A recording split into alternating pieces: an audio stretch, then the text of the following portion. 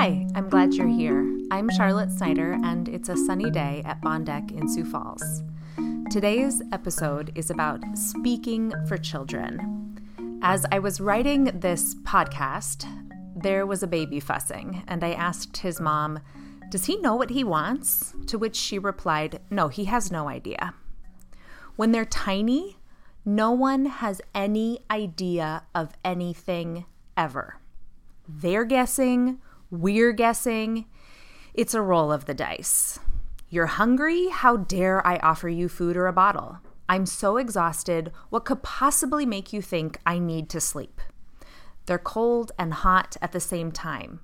These pants are touching my legs. When they're fresh little ones, we're not just parents and caregivers, we're detectives and interpreters and conflict negotiators. We explain to other adults that they're doing it wrong. They're saying dinos. That's the wrong blue cup. Yes, I know that cup is yellow, but that's the blue cup they want. It's a secret language between primary caregiver and child, and we often need to interpret or to speak for them. Almost no one understands. Even I don't really understand all of the time, but here's the little bit I do understand. When they count on us for their every need, it can be easy to ignore or to forget that they're always listening, they're always watching, they're taking it all in all the time. Sometimes they remind us of this fact when they repeat the phrase or name we used when someone cut us off in traffic on the way to school. "Oh, wow, you listen and talk now, huh? I guess I need to reevaluate my vocabulary." They're always listening and they're always learning. We, their adults, are the knowers of all the things. If I don't interpret for my child, no one will understand. It's a secret language and we're the only ones who know it. It becomes second nature to speak for a child. And once something is habit, it's hard to break. It's easy to think children don't understand when they're not able to talk, and when they're young and concentrate so intently, they're a bit in their own world. You know the red light that goes on when recording is happening? Children don't come with that, but it sure would be helpful. When we're the narrator for a child, their interpreter, and omniscient, when we say something on a child's behalf, it becomes truth. Sometimes this can be negative. He's a picky eater. Potty training is taking a long time. They're shy. She's having a bad day. They miss mom today. When I'm the all-knowing adult and I've named this fact in front of a child, it becomes their identity. It's a reminder of the character I'm supposed to play, a cue to burst into tears because, remember, I miss mom. Or, I was curious about trying a tomato until, oh, that's right, I'm a picky eater. I almost went off script for a minute. That was close. These kinds of phrases don't just give adults information they might need about the child.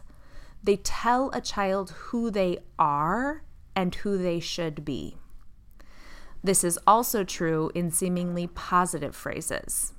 She's a great big sister. He's a straight A student. She's the creative one. They always eat all their vegetables. He's such a leader. These are usually intended as praise, as affirming language. The trouble comes when this, again, becomes a child's identity and doesn't give space for change or for having a tough day.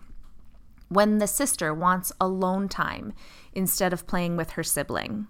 When the straight A student just can't wrap their mind around geometry.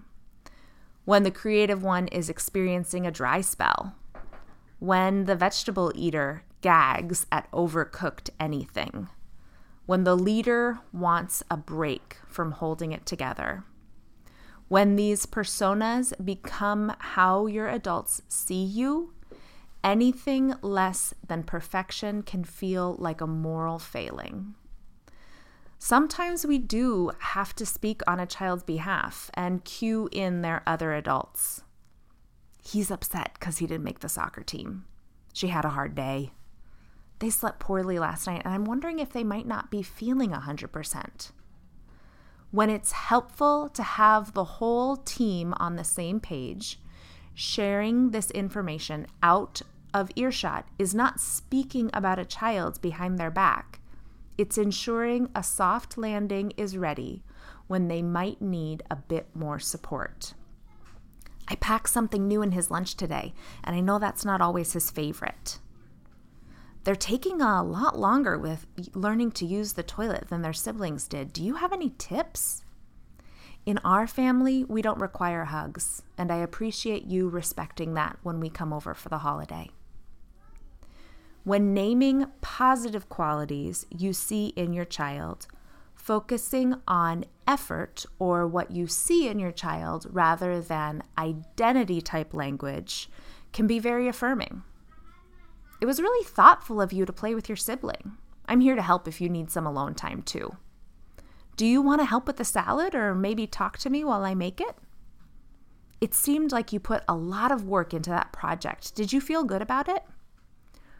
We always have good intentions, and sometimes the results are in line with these intentions, while other times they miss the mark. Ask any archer.